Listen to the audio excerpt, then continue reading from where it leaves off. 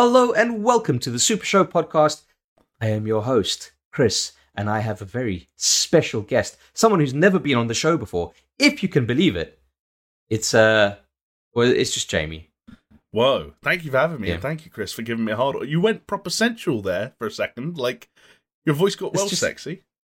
Ooh, I'm practicing my ASMR because I got to make money somehow, Jamie. You know? Have we ever whispered on this podcast before? Have we ever done like a proper ASMR section? I feel like whenever we've mentioned ASMR, Jonesy usually kind of leans into his mic and gives it a bit of a sensual caress. Yeah, because he does that thing that makes my ears go tingly, and then the hairs on the back of my neck stand up, and I wonder if I'm gay. And then you come in your pants. Yeah, I get it. I mean, that's the usual, that's the domino effect that Jonesy causes in my pants. Hey, we should call up Domino's and be like, hey, got a great idea for a new campaign called the Domino's Effect. Oh my God. Come in your pants. It's just a series of advertisements where people call up Domino's or go online or use the app because we're forward thinking like that. They order the pizza of their choice and they get so excited in anticipation of the pizza's arrival, they just come. I mean, it sounds like a fucking can winner to me, right? Do you know what? Like, also... Golden Lions, fucking we're there. Yeah, exactly. We're talking historic stuff. And it's also just reminded me that Domino's, at least in the UK, at some point started offering burger sauce that would be drizzled on top of the pizza. I always thought it looked a little bit suspect. Now I know what they were going for. A little bit cummy. Yeah, apologies to anyone that listens to this podcast while eating, but I don't think there are that many people. I hope there aren't, at least. But I also like to feel that like our audience are such refined palates that it's gone, like, it's looped back to Neanderthal kind of style, and it doesn't fucking matter, you know? Yeah. Eat shit, fuck, all at the same time, like, who cares? I had a similar experience like that earlier today where I was watching, let's say, stream highlights, because... like many a working man, I don't have time to spend 8 hours a day on Twitch to find out everything that's going on. So some people will just watch their highlights after the fact. Some poor editor on minimum wage cuts it down to 10, 15 minutes. It's perfect for a mealtime. And I realised that the streamer in question spent like 15 minutes just purely talking about shit, like feces shit.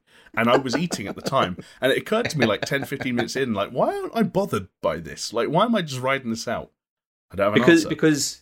Because you're part of ATG and we're part of ATG and you are part of SuperShow, and we've become so desensitized to anything like that. But hey, Jamie, you know what? We're not going to keep on falling into this trap, okay? We're a gaming podcast, damn it, and we will talk about games because hey, guess what? Some weird fucking Japanese JRPG series. A sequel's been announced, which we're going to talk about later. Mm-hmm. But that's not the juicy bit about it, Jamie. It's what it means. It's all about context, baby. Oh, all right? That's an exciting prospect. I guess I'm going to have to keep listening to find out more. Yes, exactly. Please keep listening past all the waffle and shit talk and and asking for money. Yeah, exactly. I feel like last week maybe it's not even last week. Maybe it's just a couple of weeks on the fucking go where we've been a bit rogue, and maybe we need to like rein it in a bit. What do you think?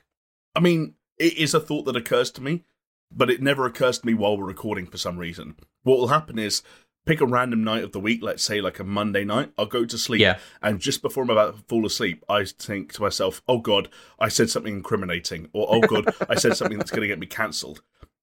I have a huge, crisis, and like, questioning all my morals, and I, think about texting you or Jonesy saying we need to put the last video on private. We need to put the last, and then by the time Thursday rolls around again, here we are, and talking about ejaculate. It's just the way the world works. It is the way the world works. Like, we shouldn't deny our caveman tendencies. We are cavemen. Okay, praise the caveman. I think for me, what it is.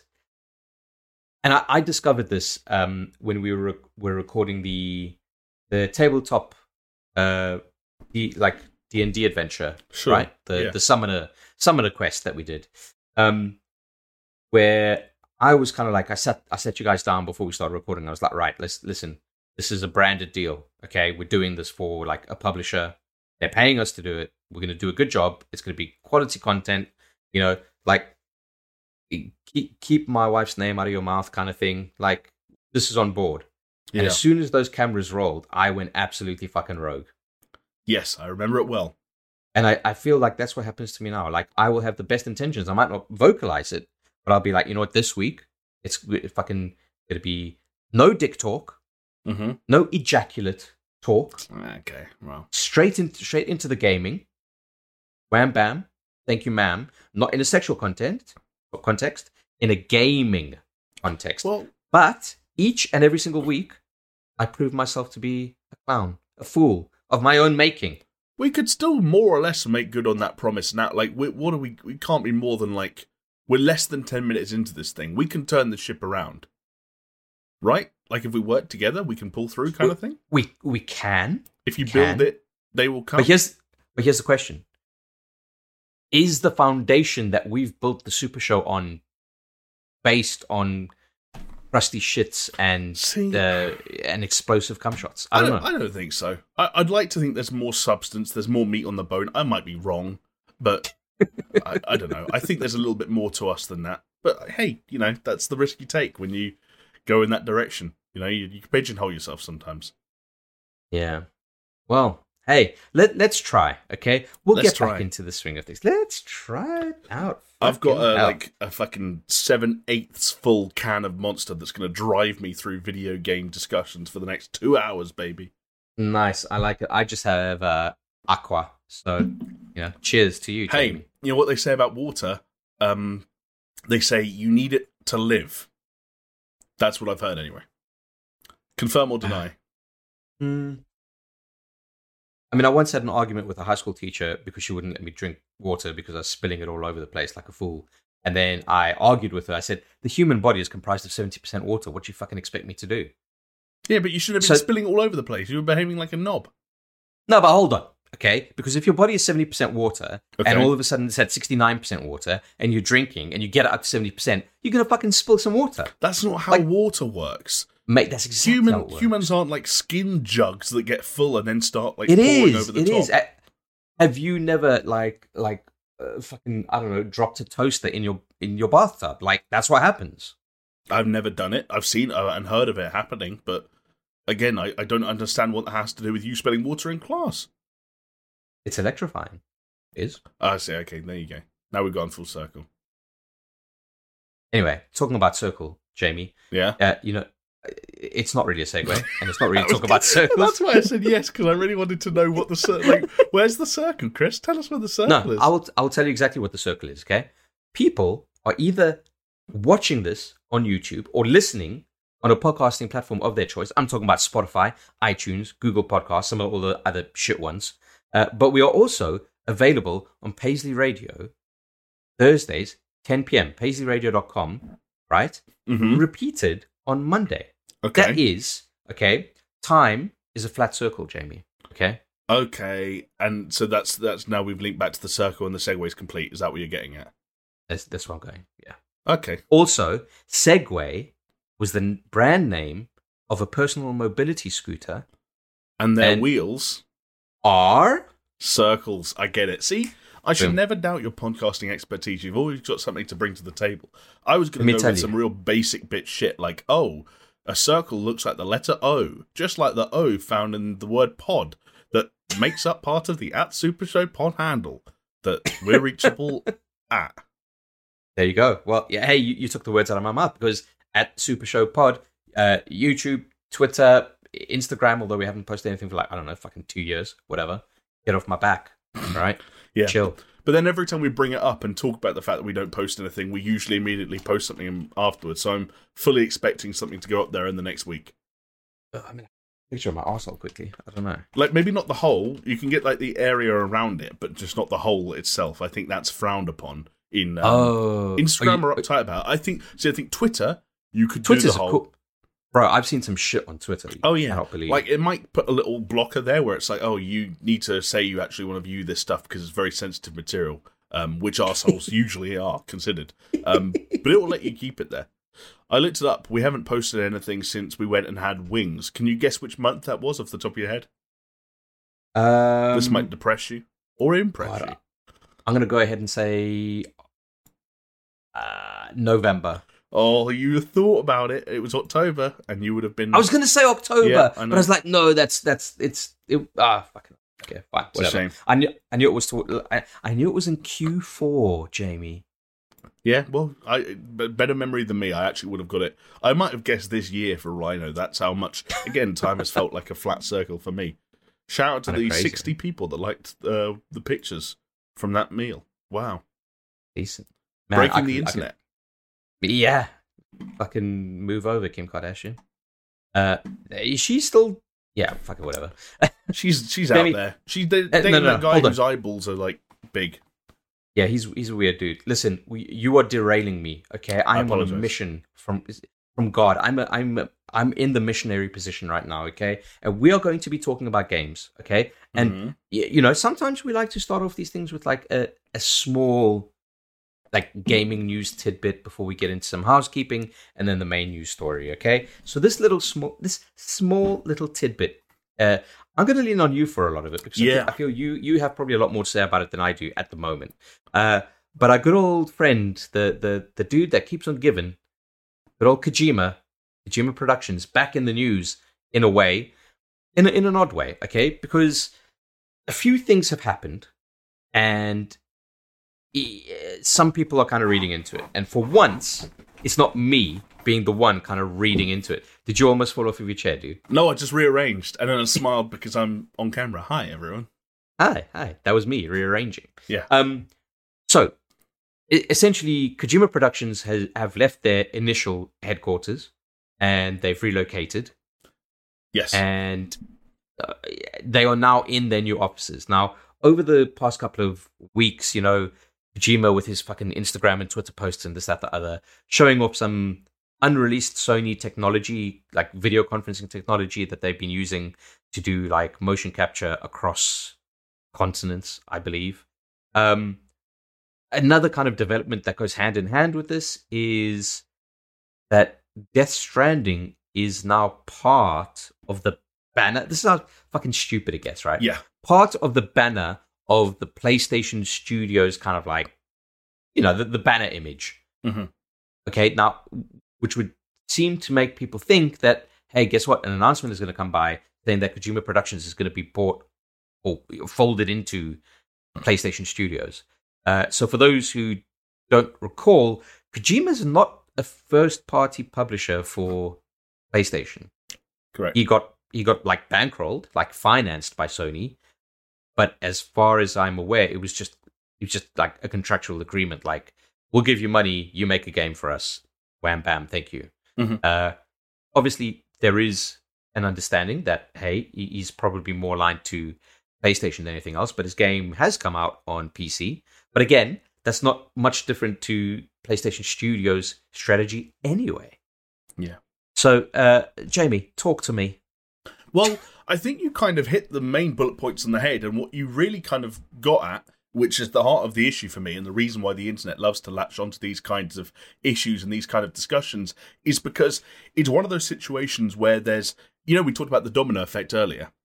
Yeah. This is like the reverse of the domino effect. It's like the domino vacuum, where the domino effect is like all these logical pieces of the puzzle that all kind of connect together, but the vacuum is the lack of information that we're left with around why certain things are happening, and that's where the internet loves to kind of fill in the gaps, often with speculation and nonsense and rumor and hearsay. So you hit the nail on the head when you talk about the banner. You like, yes, okay, Death Stranding was bankrolled by PlayStation, and I think PlayStation even owned the rights to the kind of the property that is Death Stranding. But why is a video game developed by Kojima Productions the only image on that entire banner that is representative of like an independent studio or a studio that they don't own? And it's a like very knowingly recently updated thing. They added, for example, updated images for Horizon and Gran Turismo and the MLB The Show series to the banner. There's also, of course, situations in the past where updated PlayStation banners have accidentally revealed things too early. There was the time that PlayStation Japan accidentally leaked a version of the banner that had, it wasn't Housemarque, it was Bluepoint in the banner. Oh, yeah. And of course, it was months later where Bluepoint would actually finally be revealed as an acquired studio and now part of the first party sort of group. So there's that, and then, like you said, there's also the office. Like, yes, they've moved office, but no one knows where they are, and no one knows why. Like the circumstances under which they moved and where they've moved to. Again, like very unusual. Tokyo seemed like a logical place for someone like Kojima to be. Why would you leave that setup? Like, why did it not? Did they outdate it? And if it's something as simple as that, like outdate it or outgrew it rather, if it is something as simple as that, why aren't they saying anything? And the landlords just didn't want to renew the contract. That's the fucked up thing, is it could always be that simple, and it usually is. What's the expression? Like Occam's razor. Yeah, Occam's razor. Like if you Occam's razored every single bullet point here, like everything would just disappear overnight. But that's just not how video game speculation works. And then you get other little things there, like we still know that Sony are very publicly on the warpath when it comes to acquisitions. Jim Ryan is always out there saying about how they're looking to acquire new studios. They will make more acquisitions this calendar year. That's just a fact. It's not a prediction. You don't have to be an insider to make a statement like that. It's going to happen. There were, of course, rumors a couple of weeks ago that, if you believe people like Greg Miller and Jeff Grubb, a PlayStation acquisition, a major one at that, was imminent at one point, like 2 or 3 weeks ago. And, of course, that never materialized. And then there's also questions about, hey, I remember this time last year, we were doing a podcast where we talked about Kojima and maybe Phil Spencer, bunking up and a cheeky collaboration between Xbox and Kojima. Is that still happening, or could that even still happen if PlayStation were acquiring Kojima Productions? These kind of questions are the things that gets mouths yapping, that gets lips wapping. Wagging. You really want to call whap? Tails wagging, lips smacking? Lip smacking? Lip smacking. Dick all throbbing? Around the world. Well, yeah, I mean, my dick's kind of got a little bit of a pulse going on at the moment. Yeah, like... I mean, I should hope so, because otherwise your heart's not working. It's Kojima. Yeah, there's always blood pumping. That's the way the human body works. Just slightly more so, at a slightly elevated rate when Kojima's name is being thrown around.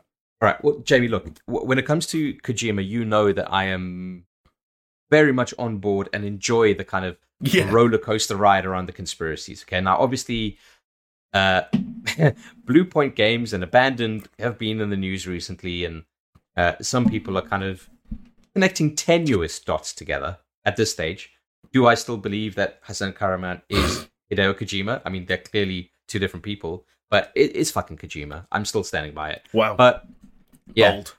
But even with this like latest kind of thing, those links are like fucking shaky. Yes, at best. Sorry. Well, I was going to say, Jamie, like with all of this news and kind of like, why is this such a big story for people? Like, surely the news that PlayStation are going to acquire Kojima Productions is like, yeah, and obviously this was going to happen. So, I mean, there should be a bit of that, but I agree with you. There's not. I think what we've just seen over the last couple of years online, and it's kind of grown hand in hand with the kind of the idea of the so-called video game insider and leaks and rumors and so on and so forth. Like, people are just hungry for information in a way that they seemingly never have been before, or maybe have been before but found other ways to satiate themselves. And I think like characters like Kojima and, like we said, the kind of the vacuum that is left when certain questions aren't answered just lend themselves perfectly to the kind of speculation that usually half of these bits of bullshit stem from. One Reddit thread gets created, one news aggregator picks up the Reddit thread and decides to transcribe it because it's technically... Even though it's not news, they can just said, "Oh, so and so said this," and that's technically a fact. And then the next person reporting is that, "Oh, VentureBeat said this." Exactly. And then VentureBeat, and then they're like, "Oh, Yamatsu said this," and all that shit. Yeah, I get it, dude. One thing I will say though, with all of these gaming news journalists with their leaks and their fucking updates and everything, can I tell you, people need to stop fucking listening to them. Well, it's fun, sure.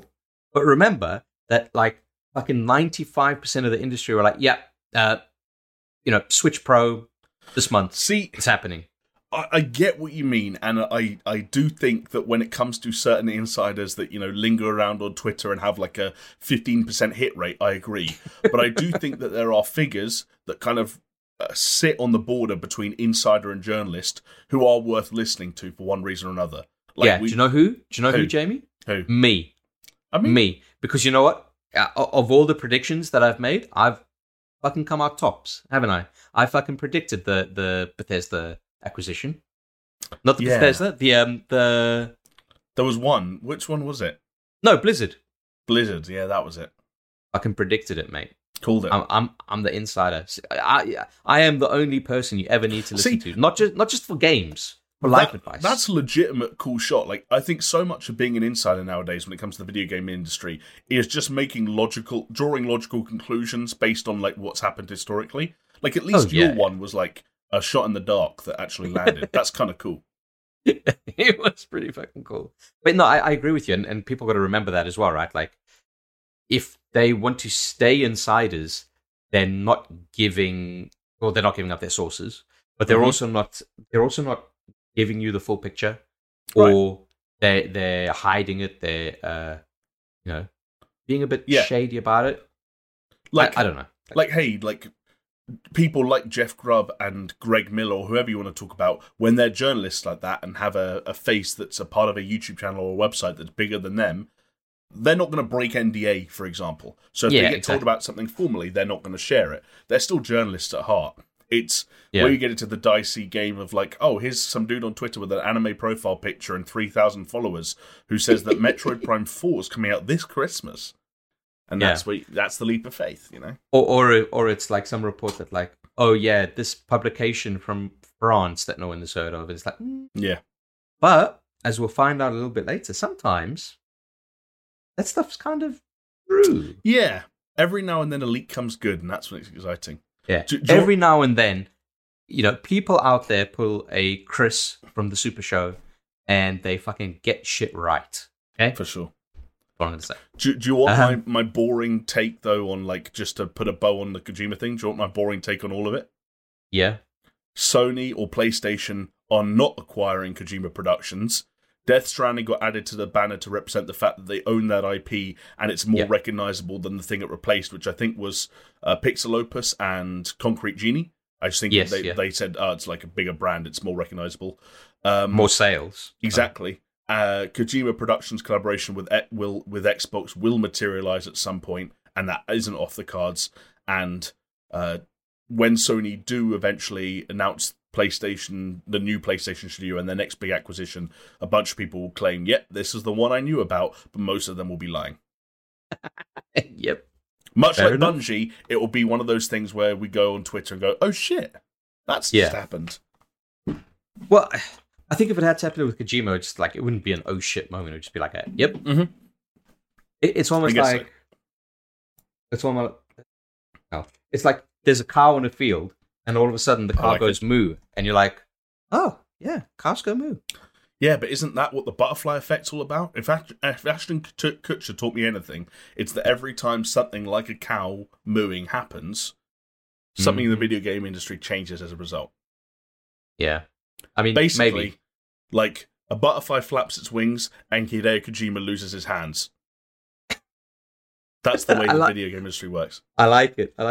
Oh my god. A little bit of an aside, right? So, my son goes crazy for songs on repeat sometimes. He'll latch onto a song and he'll just be like, I want to listen to it over and over again.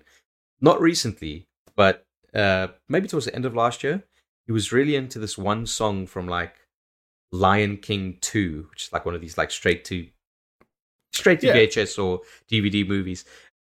But there's a portion of the song that takes a soundbite from that film. And the soundbite is one of the like evil lions saying, try clapping if you don't have any hands. And I just thought that was like the grimmest fucking thing to have included in a kid's film. Are you saying that's grim because you're picturing a lion like hitting its stumps together? Or no, that like the lion is threatening whoever that they were talking to, saying, this is what I'm imagining. Okay, I don't know the fucking... Okay, our brains went to completely different places then. Okay. So my thinking was, someone was clapping, the lion didn't like it, the lion was like, essentially, oh, how are you going to clap if I fucking tear off your hands, you fingers? Okay, I don't know what this is about me, and I'm not into bestiality, but my first thought was like, turn around and let me see that booty clap kind of thing. Like clapping with no hands, you twerk and you make the booty clap. Right. Okay. So, what's the sound of one arse clapping? It's like the famous philosophy thing. Is it the famous philosophy thing? If you make an arse clap in the woods and no one's around to hear it, does it make any noise? Yeah. Have those cheeks been clapped? Exactly. Who knows? Well, you'll never know because you need a witness. True, actually. That's how. If I know anything about philosophy, nothing happens unless someone saw it. Wow. Well, Jamie, taking it back to kind of the butterfly effect, okay? Yeah. After talking about clapped cheeks, all right? Somewhere in a forest, some cheeks are getting clapped. I agree. Which, through a chain of events, leads, as all things do, all roads lead to the SuperShow. Okay. Right? Because this is a very, very strained segue.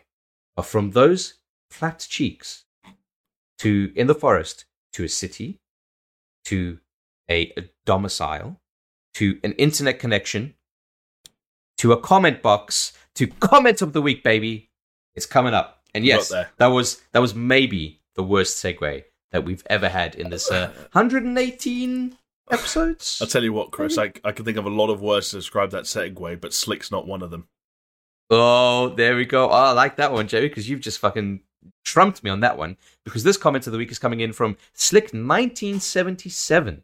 Welcome back, Jonesy. Well, it's fucked already, so I mean... I love how it starts like that. Oh, dear. Shit will... Okay, let me just interject here. Shit's gonna hopefully, like, even up very, very soon, okay? I think maybe next week we're gonna have another disruption, but after that it should be plain sailing, I hope. Yeah, so, you know, and poor Jonesy. But back to the comment. Agreed that Jamie definitely thought of a good reason regarding the clones conversation. Yes, Jamie. No. Thank you. Clearing those cobwebs, getting those gears turning. Mm-hmm. It's a mind teaser, not a mind melter. Exactly. But then Slick goes on to say that would definitely make a good spin-off series of Chris making up random questions and the answers between the three of you. That is something I should bring into the mix every time I present, right? Yeah, I mean, I was going to say that there's an element of that to just about every conversation we have, because someone usually throws out some weird question or hypothetical, but maybe this just means not even applied to gaming. Just the whole wide world. I mean, I obviously had that previous one prepared, but off the top of my head... Oh, God. Would you rather have...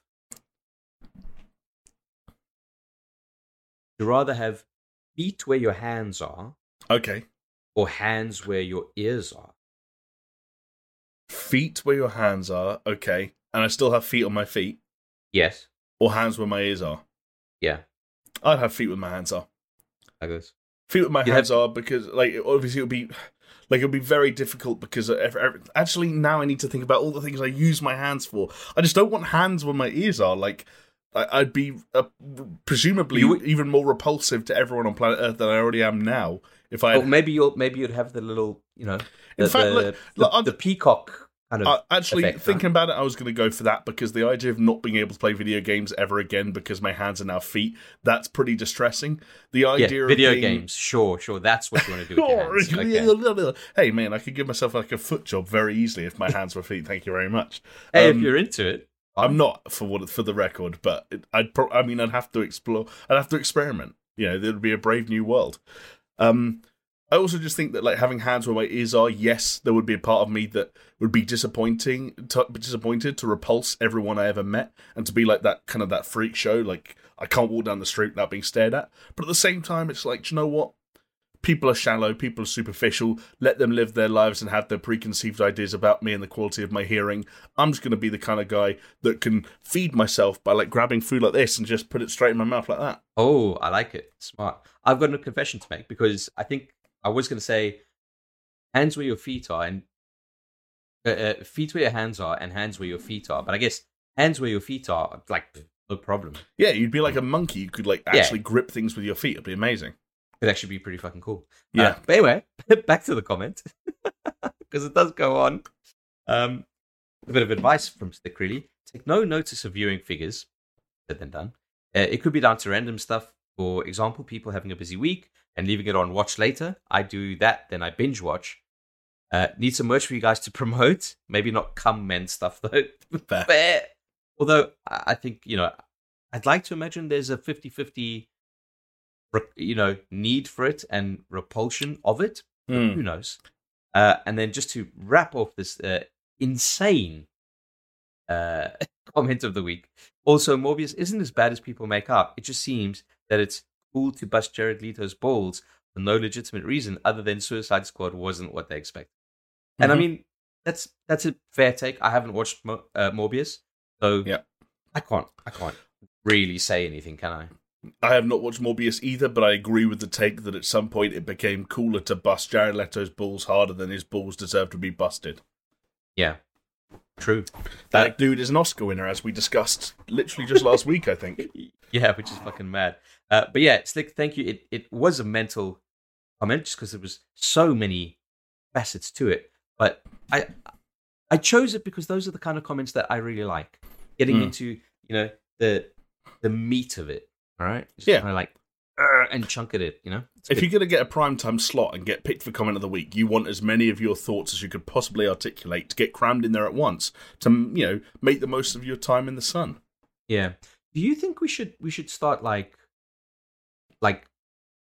giving hints as to what we want people to kind of like comment on, like homework almost, right? Like, hey, tell us what you guys think about this thing. I think there are some weeks where like a kind of homework assignment like that can be a natural extension of the conversations we're having. But generally speaking, I like the free-form kind of nature. I want people to feel like they can write whatever they want and have an equal chance of being comment of the week. I don't want to, put people into, I don't want to label anyone. 2022, Chris, is all about dropping the labels. Oh, is it? Yeah. Big time. Because we're all just humans at the end of the day. I thought we were dancers. That's the question. Yeah. Anyway, I'll tell you what, I do have some homework for certain people. If you are someone who comments, that's cool. Leave whatever comment you want. We will consider all and every comments of the week. But I would like the people who've never commented before to pipe up for a bit, even if it's just to say hi. Even if it's just to say hi. No, because I was curious, right? Because on Twitter, we've got almost like a guardian angel in a way, Jamie. Right? And that is Mindful Pig. Shout out to Mindful Pig. Such a fucking cool dude. Every time on Twitter, whenever any kind of like streamer or YouTuber puts out a request like, hey, what content creators do you guys listen to or watch or follow or what podcasts, etc., he is always, without fail, like recommends us and he gives us a shout out, and I want to give him a shout out back. Thank you, Mindful Pig. But it got me thinking. Okay, these content creators, let's call them, they ask for these shout outs. Mindful Pig says SuperShow, and I wonder if any of them ever come through. No, I wonder. That was literally what I was thinking while you were saying that. Is that for as much as I appreciate the diligent work of people like Mindful Pig, like I just look at tweets like that as self-promotion at this stage. Like you just know it will get engagement. Like that's what it's all about. Like, and it will get engagement. But because everyone's got an opinion and everyone's got a favorite. Right? But also because it's like, it's not only is it a cry for like replies, it's a cry for replies that include people that are tagged, so that everyone's following the people that then get used in those responses also gets made aware of it, and those people get tagged in responses invariably like and retweet it because they like feeling pumped up too, and it's just like it's a fucking it's a daisy chain of just people seeing that original tweet. I don't like it. It's like it's social engineering. Don't worry that you don't like it, because it's all going to end as soon as Elon Musk buys Twitter. Okay? I should hope so. He's got to bring about some big changes. Yeah, he's put in the offer. He's got the bucks. What I would love to see is him not waste money spending, I don't know, what was it, 41 billion on Twitter, and just send a bit of money our way. Even as little as $2. Elon Musk could get access to our Discord server, James. Can you believe it? I can, yeah. Well, because, we came up with the pricing. Those tiers have been pretty solid for a while now. Like, yes. I've been impressed. And I am, of course, using that as a segue to mention our Patreon, patreon.com patreon.com/SuperShow. I think I said .com there. It kind of sounded like it. I'm a foreigner. At least you didn't call it the Pooper Show. Patreon.com/Pooper Show. No, patreon.com/SuperShow. Okay? Sign up, support us if you can, if you have a few dollars to spare. As I said, as little as $2 get you access to our Discord server. But we also have Patreon exclusive content up there. Go check it out.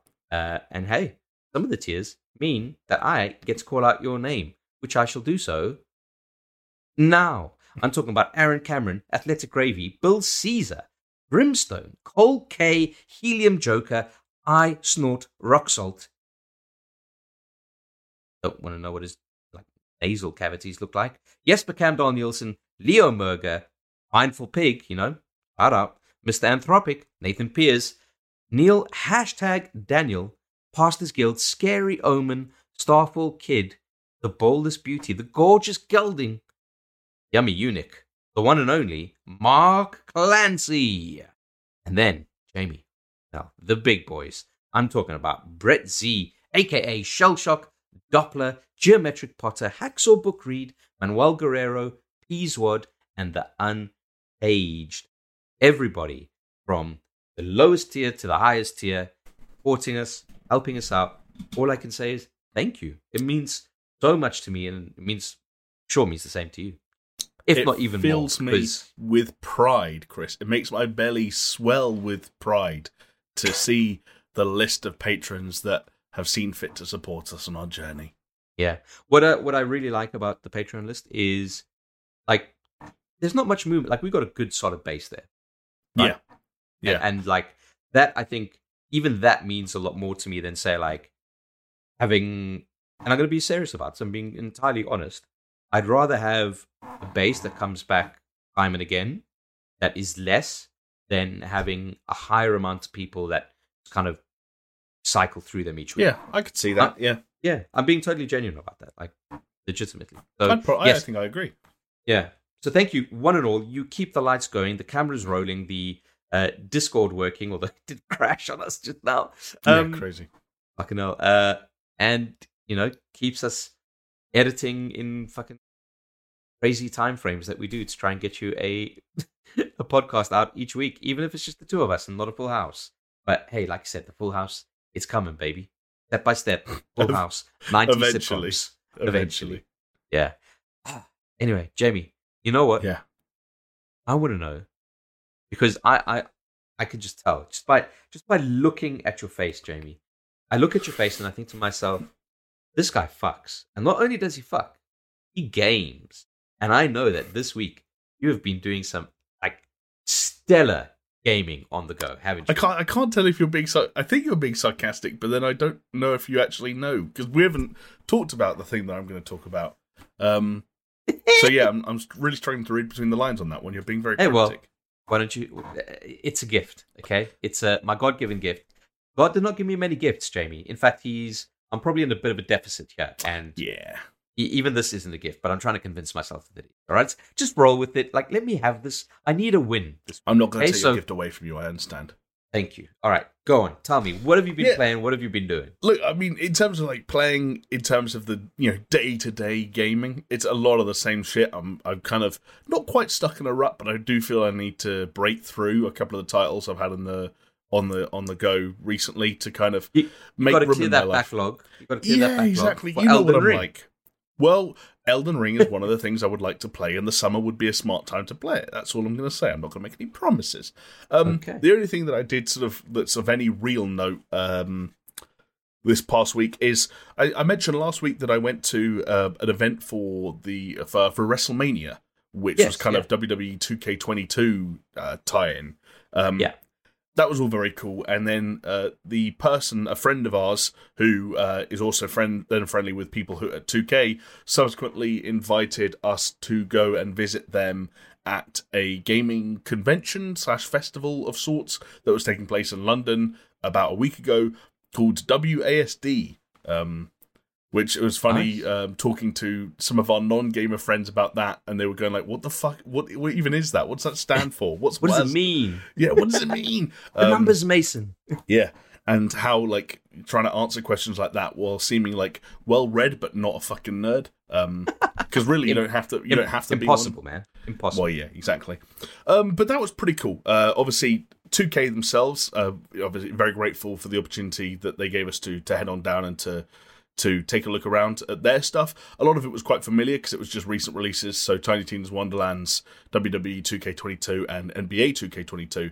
But we got a chance to check out some other, smaller independent publishers and developers that were there. And the one thing I particularly wanted to shout out was Devolver Digital had quite a few things that they brought down. Got to play some of the new Shadow Warrior for the first time. That was a lot of fun. Nice. First impression seems incredibly Doom-inspired, and not particularly similar or reminiscent of Shadow Warrior 2 or 1 for that matter. So for better or for worse, I guess depends what you wanted from that series. But the one thing that I played that isn't actually out yet that I thought people might want to hear about in some capacity is Trek To Yomi, which nice. When you said Devolver Digital, I was hoping you were going to be into it because I'm curious. That was like one of the because a lot of the other stuff they brought. It was weird. Like they went to a hip hop and happening event, and it was like Inscription was there and Loop Hero was there, and I was like, I get it, but I don't need to. I didn't come out to Tobacco Dock to sit and play Loop Hero for. What's the USP of WASD?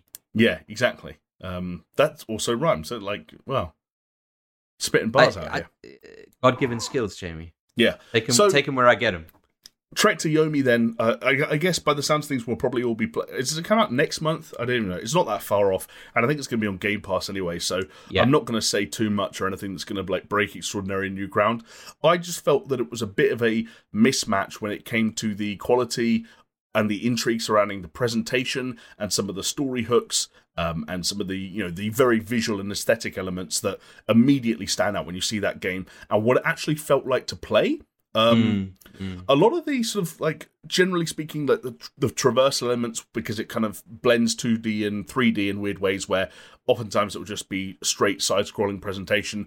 Other times it will almost be like a forward and backwards movement. And other times it takes completely different camera angles and always very cinematic. But the camera will move where it needs to be to get the best presentation out of each scene and screen, I guess, subsequently. But it was the combat itself that just didn't really flow.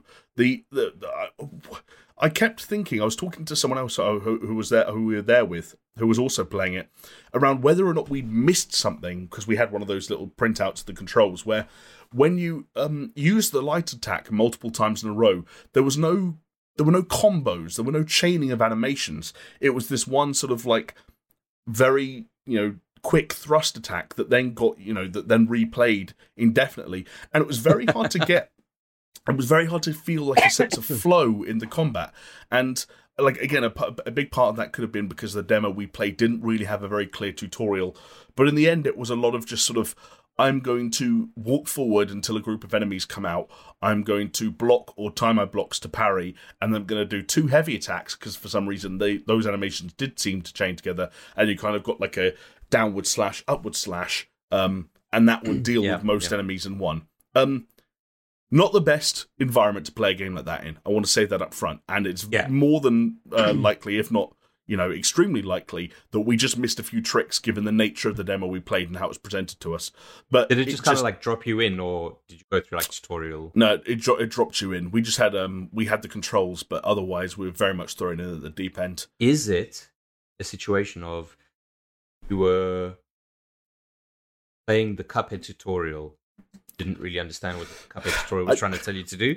I mean, it's possible. I don't think it was quite as bad as that one egregious example, because while that involved a guy bouncing his head off a wall for 10 minutes straight, we were making progress and we were killing people and we were getting past groups of enemies and mini bosses, and so it felt like this thing of damn, I wish there was a clearer indicator that I was playing this game wrong, but there's actually lots of indicators that I'm playing it right and it just doesn't feel or control the way I'd like it to. But I'm going to leave a huge amount of space in my mind, and I want it to exist in everyone listening's mind, that was some disconnect there because of the nature of the demo and how we played it, that it will be far better at full release. But compared to something like Ghost of Tsushima, where again, those animations and the different combinations of moves, like with mixing up lights and heavies and so on and parries, felt so smooth and so right. That seemed to be, at first glance, what Trek To Yomi was missing, which is sad because it goes in much harder, as we already know, on the Kurosawa sort of art style, that black and white presentation, really keen eye to detail in the cinematography. Also love the kind of the classic old school exaggerated gore effects, the kind of like the huge blood spurts. Yeah. Stuff like that is always really cool. There's lots of potential there. I just hope that I got the wrong end of the stick on the gameplay. We'll see. Well, I guess that's a good thing that's coming to Game Pass then. Yes, I feel like every time you say that, that's kind of like a blessing and a curse, and it's like a compliment and also like a put down at the same time. But it's nice when that happens. Yeah. Although I have been missing a lot of stuff on Game Pass lately. Oh, dude. I mean, like Guardians of the Galaxy is on Game Pass and I haven't picked it up. Partly because I don't have time to play games at the moment, but also partly because when I do have time to play games, I just play Elden Ring. Yeah. Like, the new Life is Strange just came to Game Pass. Weird West, debuted on Game Pass. Oh, yeah, and that looks so cool, man. Yeah. It looks really, really cool. There's a point-and-click game, I think sort of a narrative-driven, text-heavy point-and-click game called Norco that came out at the end of March that has been getting some really interesting buzz. I really kind of wanted to play that. Even, I'm just looking now, like, I forgot Kentucky Route Zero just, like, came out, like a game I'd been meaning to play for years, and it's there now, but it's like, when am I going to commit? I don't know. Tell me about it, dude. Like, I'm looking at stuff like Guardians of the Galaxy, I'm like, oh, I really want to play that. Even on my Steam library, like, I'm kind of thinking to myself, man, I'd like to get back onto some Risk of Rain 2. I'd like to get back into Loop Hero. I'd like to get back into... the worst one for me at the moment is got this like serious itch to get back into my playthrough of Divinity Original Sin 2. Oh wow, okay, yeah, sure. That could be cool though. It's a good game. Yeah, it is a fucking fantastic game, and I obviously want to pick up where I left off because I got a decent amount of progress on there. But I also know that's going to be a long fucking thing if I had to get into it. Yes, but also it's a big time commitment. There's been a big update to Vampire Survivors that I haven't done. I haven't played Dota in like, I don't know, 2 months maybe. See, I hear that and I think that's a good thing. I think that liberated you. It did liberate me, but the itch is starting to build because I'm still watching competitive Dota. I'm following the team I'm still watching the team matches of the team that I follow. I'm getting that itch. Like I haven't played any of the new patch, Jim. First time ever since I started playing in 2012 that has taken me this long jump in when there's a new patch there. Yeah, it's like hard. But have you watched an 8-hour-long video breaking down every single component of the patch? No, not yet. Okay. That's the real litmus test for me. Yeah, having sat next to you in an office for as many years. Yeah, fair enough. No, but I am still kind of like delving into those YouTuber video essays. Okay, yeah. Yeah, and the one thing that I've really been getting into for some reason, I think it's because I watched one video of it, and then obviously the YouTube algorithm is just kind of like shoving it down my throat. But I'm enjoying it, Yeah. Really me. Is enthusiast keyboard construction videos. Okay, that's your YouTube rabbit hole of choice at the moment, is it? Yeah, it is. It really is. And like I have no interest, but it's one of those things that like these people are so passionate about it, and it does seem like a pretty fucking cool thing. And like there's loads of options and this, that, the other, and you just think to yourself, yeah, I should start building myself my own keyboard. And then make content around it. Yeah, and then you realize it's going to cost like, I don't know, £500. You're like, maybe I'm not going to do this. Yeah, because if you do it, you want to do it right. You don't want to do it budget, right? Like you totally.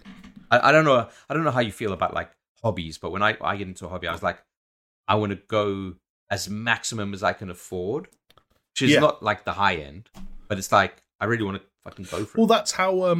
God, what was I watching the other day that was explaining that principle of like psychology and applying it to how companies like Apple design their the models of their iPhone, for example. Yeah. And it was like this weird thing where they found that if you made if you made 2 models of something, the overwhelming majority of people pick the more expensive one. If you make 3 models of something, the majority of people now pick the middle one because they feel like they're still getting the thing that's better than the worst, but they don't feel like they need the best. But a bigger proportion buy the top tier than the lower tier. So there's now this weird thing of like creating.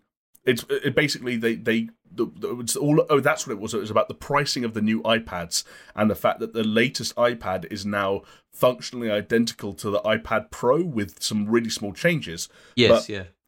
It's this weird price thing where by the time you've made the new iPad the same as the iPad Pro, by like adding the memory and so on and so forth, that it needs to match it, it's only $50 cheaper than the iPad Pro, so you just jump up. And it's about making these sort of connections between price points so that people are always like pushed to go as premium as they can afford, because that's what we're inclined to do anyway. Yeah, man. Like, I totally get that. There was I don't know if you remember when Greece was going through their kind of like financial crisis, right? And they changed leadership, like they changed their. Was that as part of the pigs? Yes. Yeah. So was that Portugal, Ireland, Greece, and Spain? So it seems Greece is doing a bit better now, from what I can understand. But at the time, they got a new finance minister. Do you remember this? No. His surname was like Varoufakis. It's a good surname. Strong. Yes, strong surname. He had some radical ideas. One of them was like shouting at Germany, saying, "Hey, give us war reparations for World War II." Okay, I mean, you don't ask, you don't get, right? Yeah, I think that's exactly what they did. They were like, "Yeah, well, we'll ask. Buy us some time." But what was interesting about him is he came into like a more of a spotlight, like a global spotlight. But so he's like a radical fringe economist. Let's call him that, okay? But before he was hired by the Greek government, he worked for Valve and Steam. Oh, on hats, like psychological pricing and shit like that, right? Kind of like crazy, that. That shit's fascinating to me. Like, especially when you talk about like companies like Apple or Steam, Valve, whatever, Epic, even like they've got like teams of people do psychological pricing, figure out how they can squeeze money from you. You think you're getting a deal on the Steam sales, but are you really spending $50? You're not playing any of them. So, like the sale thing is like that's one of the more well-worn things, not just for Steam, but I think just in general, like that people who the better the discount you think you're getting, the more you're likely to spend compared to what you would have spent originally. Yeah, like you end up spending more on discounted goods than you would have spent otherwise. Yeah, exactly. Yeah. Except for shout out to Epic Games for still fucking releasing free stuff. And yeah, true. I mean, free is free. Doesn't matter. Yeah, free. But free. Like the thing you were talking about, and the extreme level of intelligence that the people who occupy these positions have, is why I often kind of think to myself when I'm looking at these marketplaces or making these purchasing decisions, like, I've lost. No matter how smart I try and be, like they've figured me out. There are companies out there that know me and my habits and what I'm going to do in the future better than I do. And part of living in the 21st century peacefully is just accepting defeat and knowing, like, hey, they're going to get the better of you, whether you like it. Like, you can try and beat the system. It might work. You might save some money, but by and large, they know what they're doing. Like, they're smarter than you. Yeah, big time. Anyway, yeah, look, I mean, I don't. Other than that, I don't have much of a catch-up, Jamie. I do have one thing, but it's not gaming related. Because I think I only managed to play like one night of Elden Ring, and that's been it for like gaming. Mm-hmm. Not good at all. I mean, I haven't even streamed in. It's like life. A week and a half. That's life. But no, I've started watching Peacemaker. Hell yeah! The spin-off series from Suicide Squad, James Gunn's The Suicide Squad, and I think I've only got like episodes left, maybe. I really like it, man. Like, it is like dumb. It's like dumb fuck humor. That's the only way I can put it. And it goes some weird places, but it's so enjoyable, man. Like the characters, the dialogue, just the shit that happens. It's fucking great. It's really, really fucking good, and I cannot recommend it enough. Honestly, it's good to because you hear about series like that getting greenlit off the back of movies like the Suicide Squad, which ain't we both agreed at the time, right? We both very much enjoyed that. Yeah. But you just kind of think okay, are they just trying to piggyback off, the success of that property and the fact that, that their audience already has a reason to stick around and remain subscribed for this?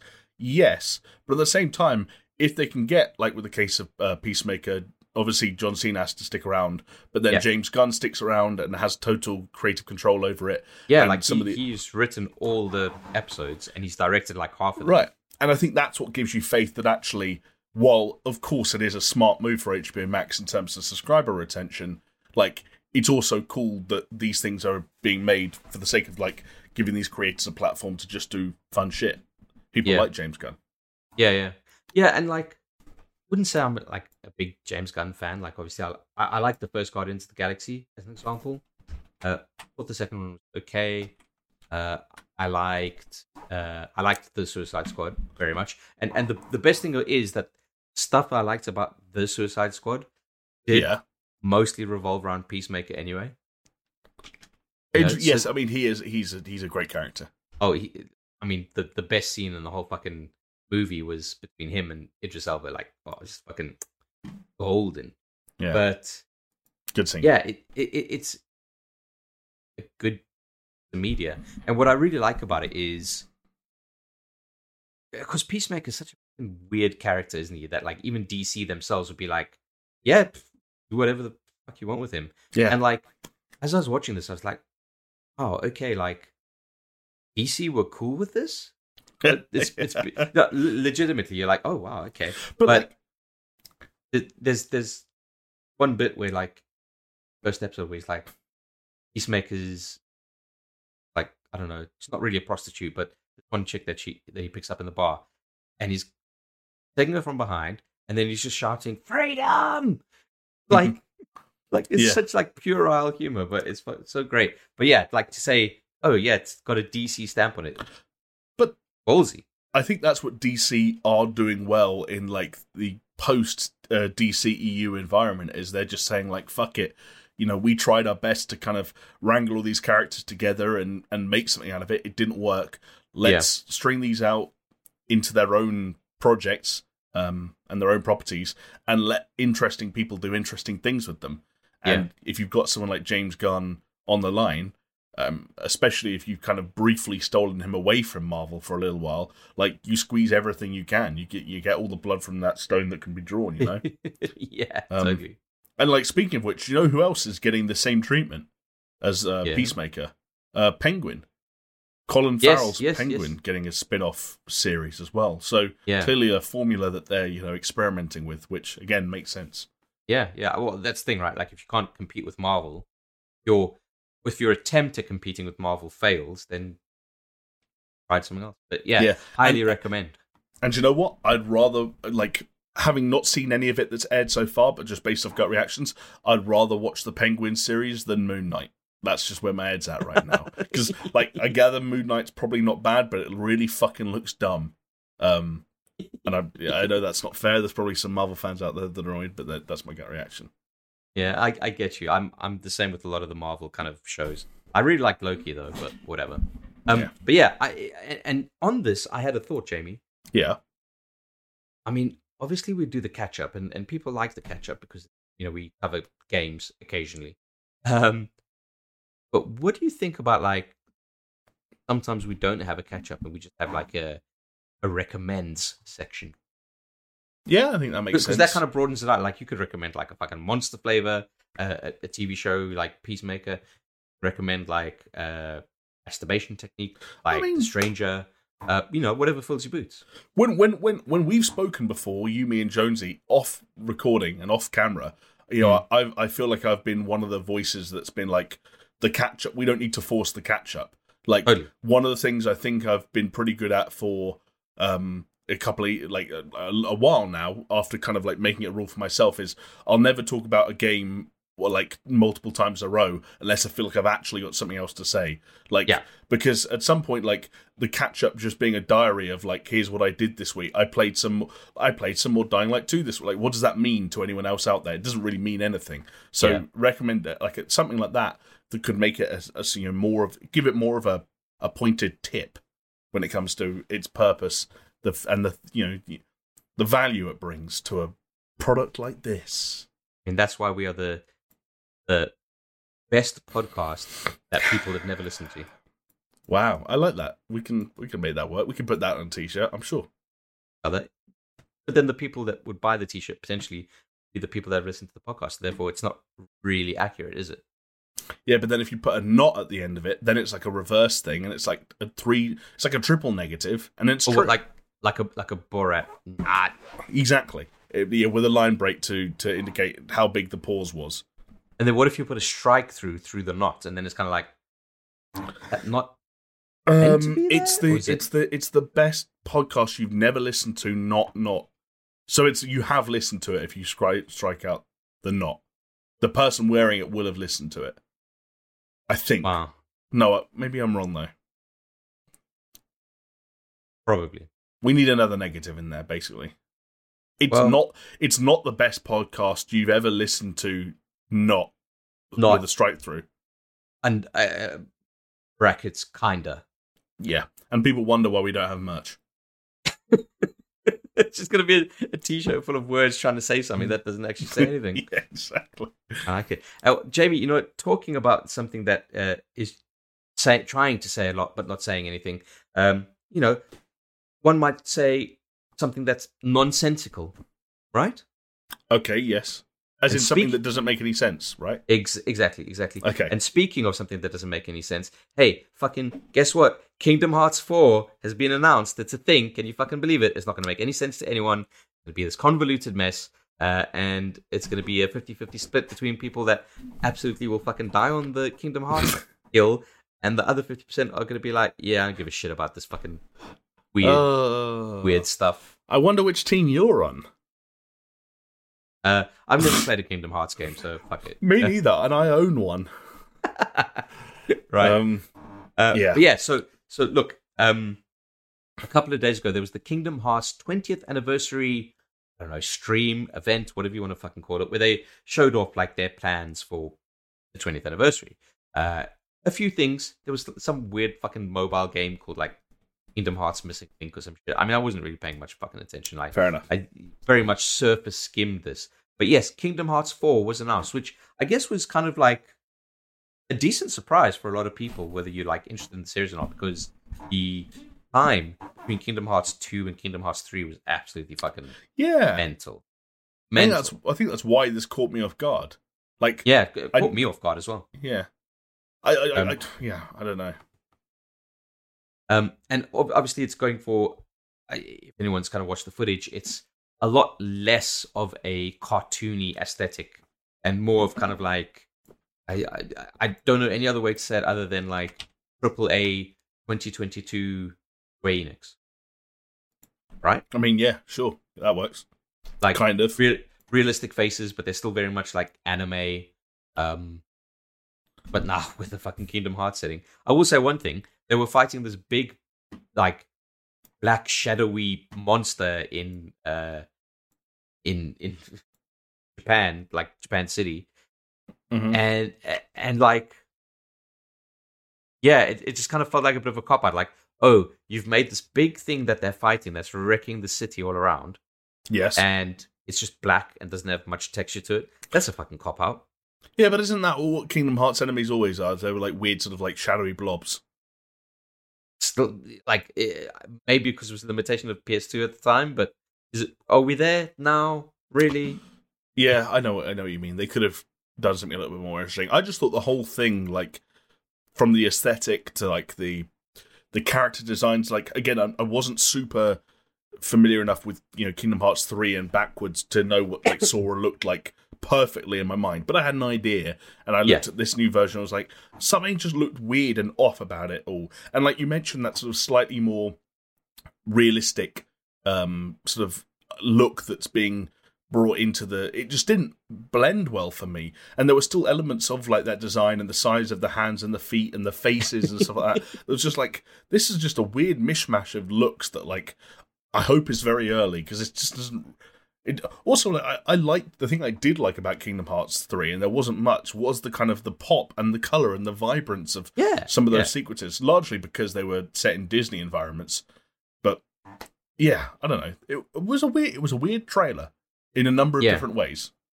Yes, indeed. And part of the graphical fidelity of it, I guess, is because it's been upgraded to Unreal Engine 5. That's what they're using.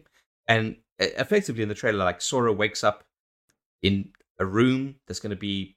It's like a room in a high-rise block, which you would imagine people live in Japan, Tokyo, wherever.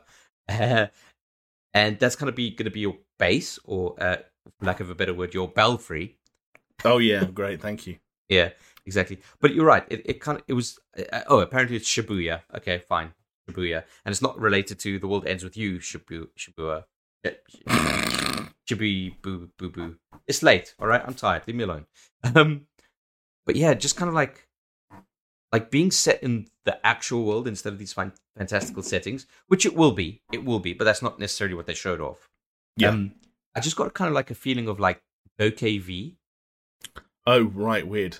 But whereas I think DokeV was intriguing and seemed to gel between this kind of like ultra realistic world with weird, stupid, fucking looking characters running around in a way that this didn't kind of feel like it worked.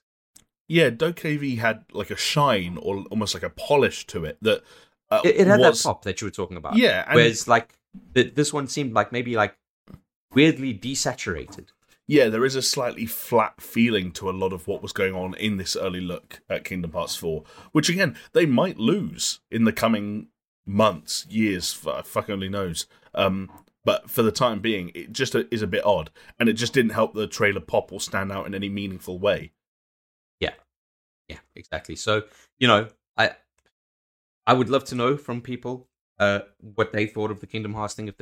Especially if you're a fan of Kingdom Hearts, what you thought. Like, I haven't really been like following the lack of a better word, discourse around it. You know. I don't think people who play the games even follow the discourse that much anymore, because it's everything, whether you're talking about the games themselves or the discourse around them, everything just seemed convoluted. And the one thing that confuses me about all of this is that, like, it's not that I didn't think a Kingdom Hearts 4 could exist, but I thought the whole point was, like, we kind of got there. Like, we'd got to the point where most people accepted that the story was ridiculous, it made no sense, you had to pay attention to so many bizarre different minutiae just to get a basic hold of, or a grip on what was going on. And, like, they're opening that door again? I thought there was something definitive about Kingdom Hearts 3 in its timing and the way it was presented, and I guess I completely misinterpreted that. It's bizarre. You never opened the game, Jamie, so how would you know? It's true. My copy is still sealed. If anyone wants to buy it from me, I will charge you a reasonable price of $49.99 Great British pounds. Get in touch.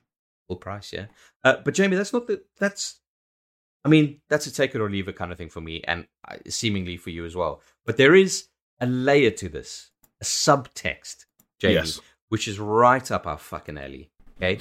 Because Kingdom Hearts 4 did appear on a leaked list of games, upcoming games, that was data mined from Nvidia's GeForce Now streaming service.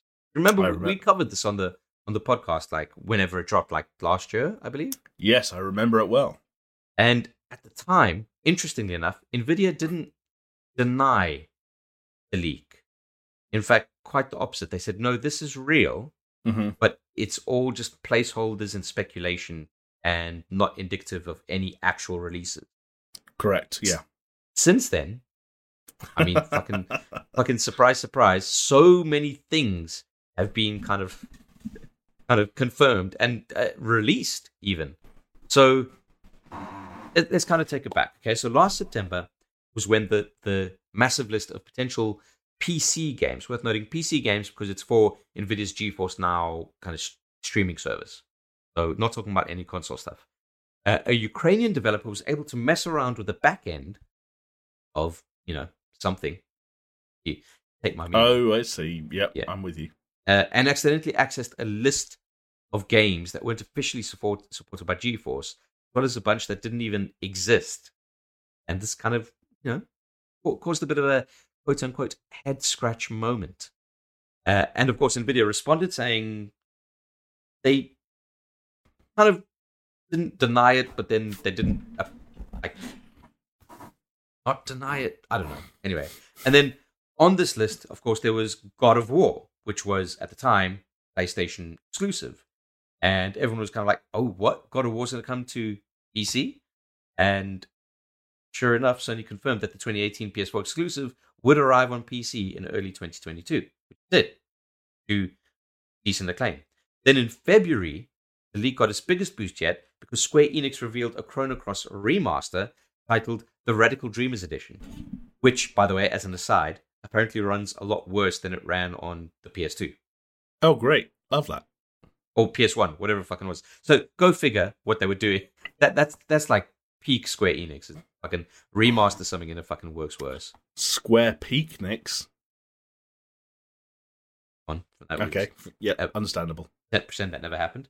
Fans have been, obviously, and us as well, we've been reevaluating the list now with yet another game that has been confirmed in Kingdom Hearts 4.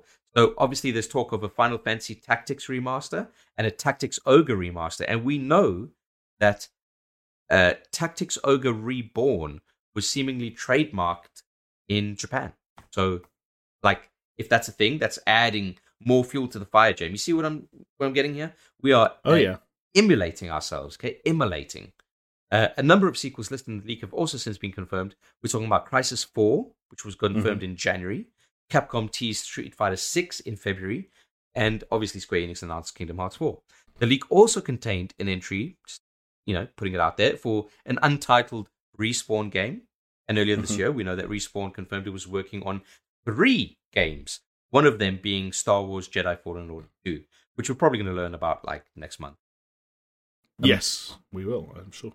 The leaked listings also mentioned a few, project code names, as it were, from several companies, including Ubisoft and Microsoft. So while Nvidia tried to kind of shrug off the leak, Ubisoft was busy sending DMCA takedowns to have the listings removed. Obviously, that's like fucking trade secret, right? But Kotaku reported last week that one of the things on the list, Project Over, also contained in the leak, is the next mainline game in the Ghost Recon series. So, there's might not be fire, Jamie, but there's smoke, and where there's smoke, there's fire. Yeah? You get what I'm saying? How many more analogies do you have on the kind of no smoke without fire kind of line of thinking? I'm trying to squeeze out as many as possible. Okay. I hope we've got room for a few more. But some other things that haven't happened as of yet is, but they also kind of seem likely at this point, just a matter of time. But Returnal and Horizon Forbidden West coming to PC. Yeah, I could see those both happening. Yeah. I mean, that just kind of seems like a PlayStation Studios strategy at this point. Exactly. But there are more out there entries, okay? We're talking about a Half-Life 2 remaster. Which... Not impossible. But I wonder if that's like just the update that they had to Half-Life 2 when the Steam Deck came out. Oh, see, that's the thing with everything in this leak, right? Is someone at some point typed it into a database and called it what they called it, but who knows what it was referring to? Yeah. There are some examples of them getting the naming perfect on unannounced titles. There's other situations where, there's wiggle room in terms of what they're actually referring to. Yeah, questionable. Well, one of the things that you would imagine would be pretty fucking straightforward if you knew about it was Titanfall 3. Right? Like fucking a new mainline Titanfall thing, which kind of seems inevitable, but Respawn has repeatedly said, while they are planning to do it, it's not happening now. They could be keeping a close to their chest. Who the fuck knows? Some other notable entries, Jamie. You ready for this? I'm ready. Hit me. I'm gonna. I'll tell you what. I'll quickfire them. Yeah. And you tell me 2 things: how excited you are, or not, or whether you think they're likely. In words or numbers? How you decide, buddy. Okay. I'm I'm just going to shout names at you, all right? And you do the rest. Let's do it. Jesus, take the wheel. Helldivers 2. Not particularly excited, but seems plausible. Yes. Demon Souls Remake, obviously being on the PC. Not for me, but now that Sony own Bluepoint outright, possible. Yes, okay. Gears 6. Inevitable at some point. Yes, agree. Final Fantasy 9 Remake.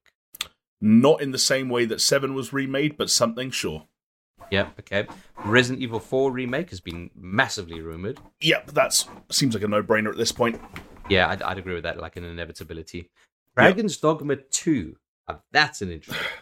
This has got to be one of those no smoke without fire situations. It's just, I mean, it's been a long time since Dragon's Dogma, but you hear that Dragon's Dogma 2 being thrown around so much that I think something happens at some point. I just don't know when. Or what, even. Jamie, if the stove is on and the pot is boiling, pasta's ready to go in, baby. I like that. Okay. I've never heard that before. Is that a CJ original? Yeah, literally off the top of my dome right now. Perfect. Monster Hunter 6. I don't know what the fucking name. Yeah, like the Monster Hunter lineage. The Monster Hunter lineage is weird when it comes to numbers. Is there going to be more Monster Hunter? Yes, there's going to be shitloads more Monster Hunter in the coming years. All right, this is a cool one. BioShock RTX remaster. I mean, it's a weirdly specific thing. Although there are a few other examples of this that have come up on the list. I don't know why. It's possible. But then there's also weird things like BioShock was technically already remastered once for the PlayStation 4 and the Xbox One as part of the trilogy they re-released. Is there another version that gets remastered again with ray tracing support that maybe comes out, alongside a new BioShock? Potentially. You can't count it out. It just feels a bit odd. Yeah, I would say though, if any title could look fucking amazing with an RTX remaster, like BioShock fits the bill. I mean, that game is like puddle reflections of the game. Yeah, exactly. Then, of course, speaking of BioShock, we got BioShock, interestingly, 2022. Yeah. Obviously, at this point, the year almost certainly seems wrong, but more BioShock? Yes, that sounds like something that's going to happen. I mean, we know that they are working on a new BioShock, right? Yeah, almost certainly. Or confirmed rumor. Confirmed rumor. Continuing on the RTX remaster tradition that you were talking about, Mirror's Edge RTX remaster. Again, a game that, shiny buildings reflect things. But then there's also a really kind of matte element to Mirror's Edge that actually isn't that shiny, if you know what I mean. This one seems odd, especially because I think personally that EA's relationship with Mirror's Edge is really strained right now because people begged them for years to go back to it. They did, and no one bought it. Arguably because it wasn't that great. Shout out Mirror's Edge Catalyst, but still, this seems like a suspect one to me. But it's not impossible. Not impossible. Yeah. So maybe it's one like a let's see how Dead Space works out kind of situation. Yeah. Then we've got Tekken 8, which again I believe is you talk about Tekken, you talk about Soul Calibur. These are inevitabilities. Yeah. I don't. Sorry. Yeah. I was just saying that could purely be speculation. They look at when Tekken 7 came out, they're like, you know what, it's probably about time for this. Right. To say that this won't happen, you're looking at the odds at which they just arbitrarily decide to stop making Tekken games after Tekken 7, and the odds of that seem like zero. So essentially, this will happen. Yeah. Almost inevitably. An interesting one from my perspective is XCOM 3. Yeah, I could see them going back to the well on that. Obviously, Firaxis are working on that Marvel game at the moment, right? Which seems like it's going to take up most of their time. But why would you not go back to the well on XCOM? Critically acclaimed, seems like it's been a successful franchise revival for them across the first two entries. Kind of a bit of a no-brainer. Yeah. Injustice 3? Yeah, I think that will happen at some point. Again, that. I don't know what NetherRealm are working on now. There's been all kinds of rumours about whether or not Injustice has been knocked on by the weird situation with the DC licenses and everything that was going on with Warner. But NetherRealm are not going to stop making games. NetherRealm are not going to stop making fighting games. And for as long as they're in that market, there are two franchises they can probably add to. And I think they will add to both. Yeah. That, of course, being Mortal Kombat 12, where there was a bit of a tease, whether it was a troll tease or not. That did happen this year. Metal Gear Solid 2 and 3 HD, which is I mean, weird. Yeah, Frank. Weird because, again, like, the naming here has been consistent across the board. Like, what does an HD version of these games even mean in today's standards? Yeah, but also, like, HD, like, no, bro, 4K. Yeah. Well, yeah, literally, exactly. And then you're like, well, again, are these ports of, like, the weird versions that got done up for the 360? But then there was also the rumors that Konami were getting someone to actually ground up remake Metal Gear Solid 3 in the style of those famous pachinko machine cutscenes. Yeah. So, like, who knows what's going on here? All I know is that whether Kojima's involved or not, and whether Konami are making stuff or not, like, Metal Gear Solid is not a series that's going to be allowed to die outright in the next decade. Stuff will happen. Yeah, I think so.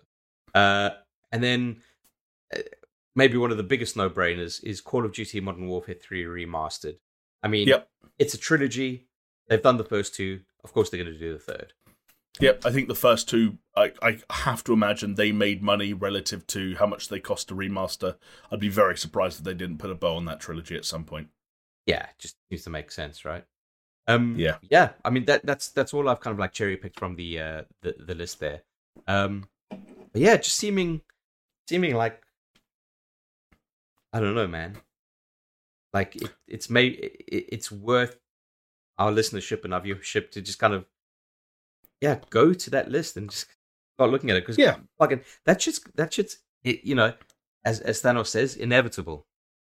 Yeah, because I remember when we first looked at it, like, one of the examples that stood out to me back in September when we talked about it on the podcast was that the remastered GTA trilogy were there, and I don't think they'd formally been announced yet. It was just still a thing that Kotaku had covered it, being like, yeah, this is going to happen. And so I remember thinking at the time, like, okay, there's something here. I think the real question when it comes to deciphering that leak is finding out the ratio of real stuff, like sensible guesses, and absolute bullshit. And I think what we're learning here over the last handful of months is that the proportion of that list that is real is greater than I'm sure Nvidia were comfortable with at the time. But then why not just fucking deny it? Instead of saying, oh yeah, it's a thing, but it's not. I think they probably were worried about the nature of the leak and how it came about, that they can't deny it. And then it's one of those Streisand effect things where, if, like, Nvidia were like, oh yeah, this isn't real at all, and someone was like, this is 100% real, and here's the proof. Then Nvidia were like, well, who or what are you covering up? Which you mentioned that earlier when there was that weird situation where Nvidia were like, oh, nothing on this list is actually super real, it's all speculation, while Ubisoft were like, hey, here's a DMCA. So there was already weird shit going on. You can call me spoiled, especially when we're looking at things like Dragon's Dogma 2, Final Fantasy, Resident Evil 4 Remake, XCOM 3. I wish there was something a little bit more juicy on here. I wish there was something that was, like, jaw-droppingly exciting, as opposed to things that we look at and go like, yeah, okay, like, maybe. But that's life. That's crafts. That's crafts. I guess it also depends, like, what you want or what you're into. Like, I know for a lot of people, the idea of a Final Fantasy IX remake is like fucking top tier, right? Like, if you're part of the what's it, FGC fighting game community, then you're fucking drooling, because it's like, next Street Fighter 6, or Tekken 8, Injustice 3, Mortal Kombat 12, like, you fucking laughing either which way. This is where we get to the point where it's like, we go back to the conversation we had earlier in the podcast about how much of being an insider is just about being sensible. Because, Chris, if I rolled the clocks back an entire year and sat you down and said, will there be another Tekken? Will there be another Street Fighter? Will there be another Mortal Kombat? Will there be another Injustice? And then if we went off this list and I said to you, will there be another Soul Calibur? And will there be another King of Fighters, or will there be another fucking Guilty Gear? Like, you'd probably say yes to all of them, and I think over the passage of time you'd be right. Like, it's just about logic in most cases. Yeah, 100% agree. Which is why I think, and again, I'm going to contradict myself here, I'm always saying I'm the one bummed out when games are announced in tweets. But that, like, because I'm like, oh, that could have been a big E3 pop moment. But it's also like there's also an internal conflict for me there where I'm like, yeah, it could have been a big E3 pop moment, but it's also inevitable. Like, you look at Gears 6 right now. If they tweeted tomorrow, like, Gears 6 development is underway, come and work for us, I'd probably complain about it. Yeah. But if Gears 6 had debuted as a trailer at E3, I wouldn't have gone, oh my god, they're making another Gears of War. Who'd have thunk? So it's a very weird situation, I guess. Yeah. I guess maybe it would be a lot more impactful if, say, like, God of War, right? Yeah. God of War 2018. Before, like, when they revealed it, and we didn't know that a God of War was coming. If a leak like this came out and it was like, new God of War, you'd be like, what? Fucking hell, like I still remember when the Walmart Canada leak happened ahead of E3, Jesus. And it said the words Rage 2, and I was like, what the fuck? Rage 2? Like, they can't make another Rage? And of course they did. There's nothing on here that's quite like that. Yeah. A big kind of thing, and it's kind of like, it's interesting to see what's going to come out where. It's almost like plotting a calendar, isn't it? Mm. Yeah.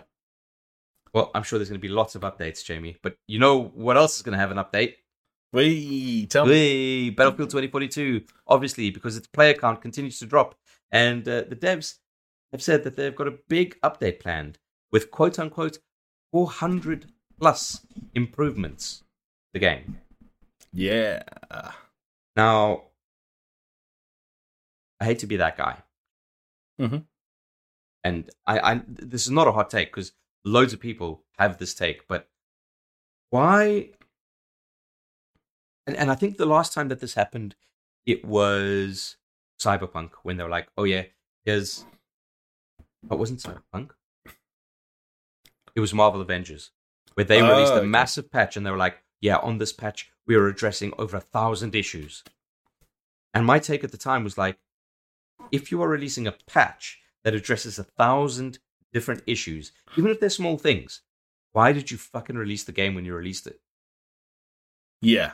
I mean, that is the question, right? And regrettably, I think the answer is a kind of rather twisted, evil, like, pretty...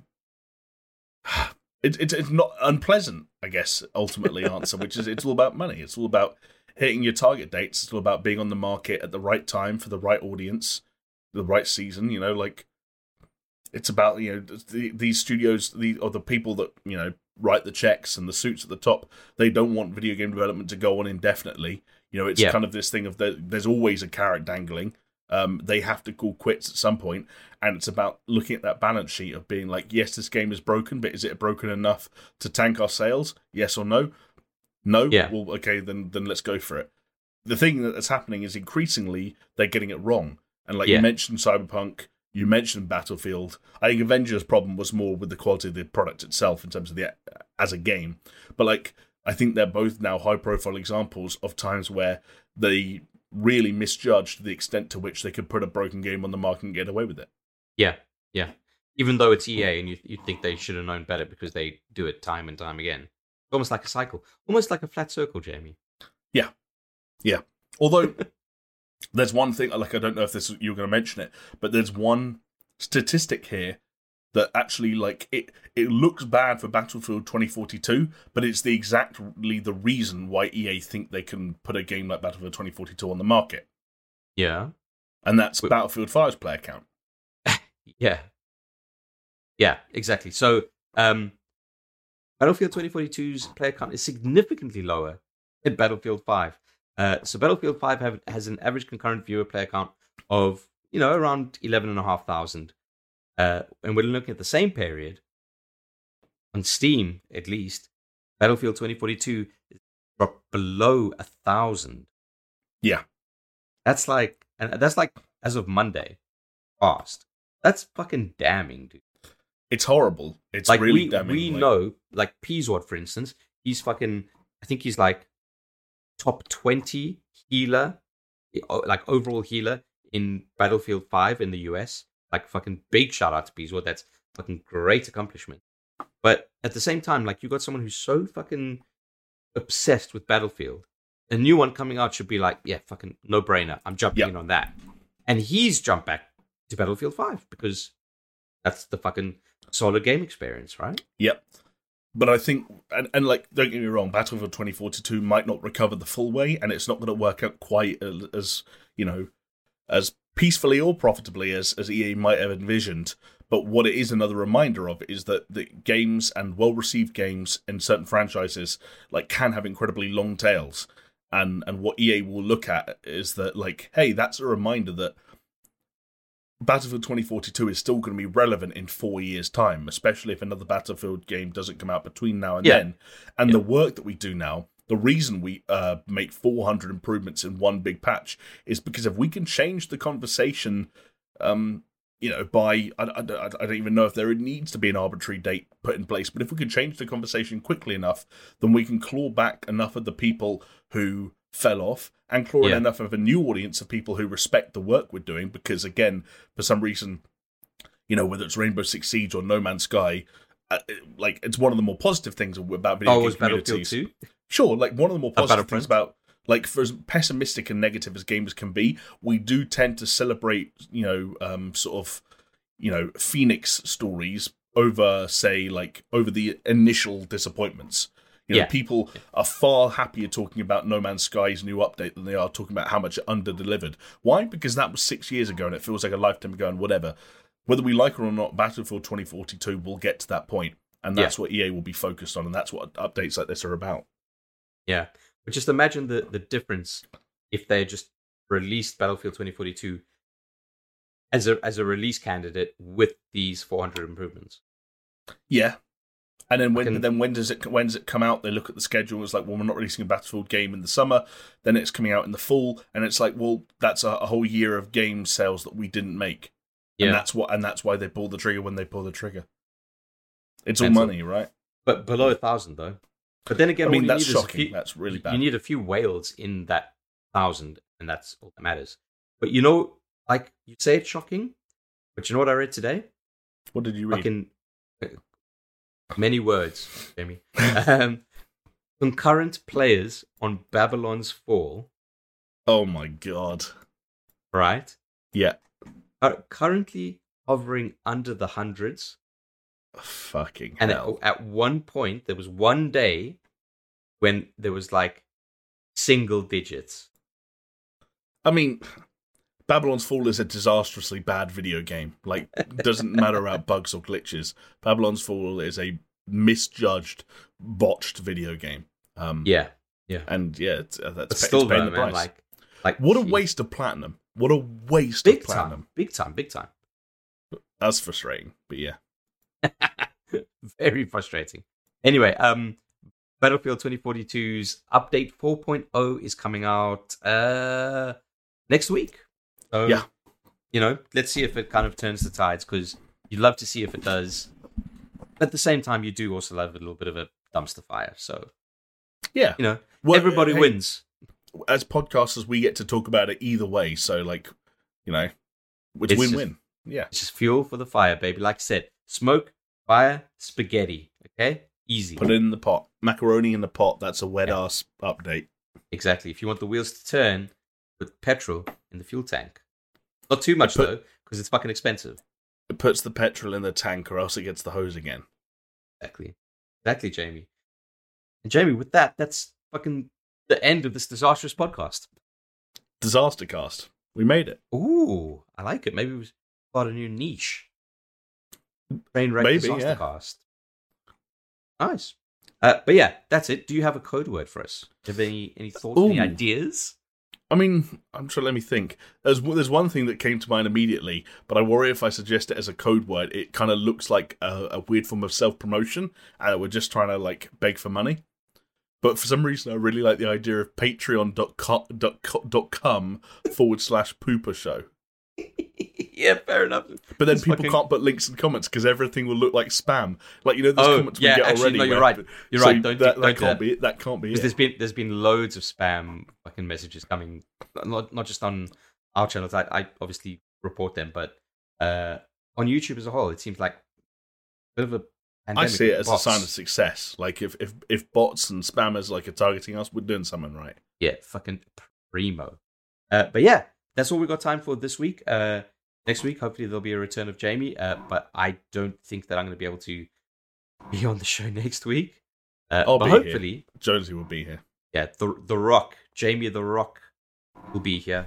But yeah, hopefully after that things will fucking settle the fuck down and we can get back to business as usual.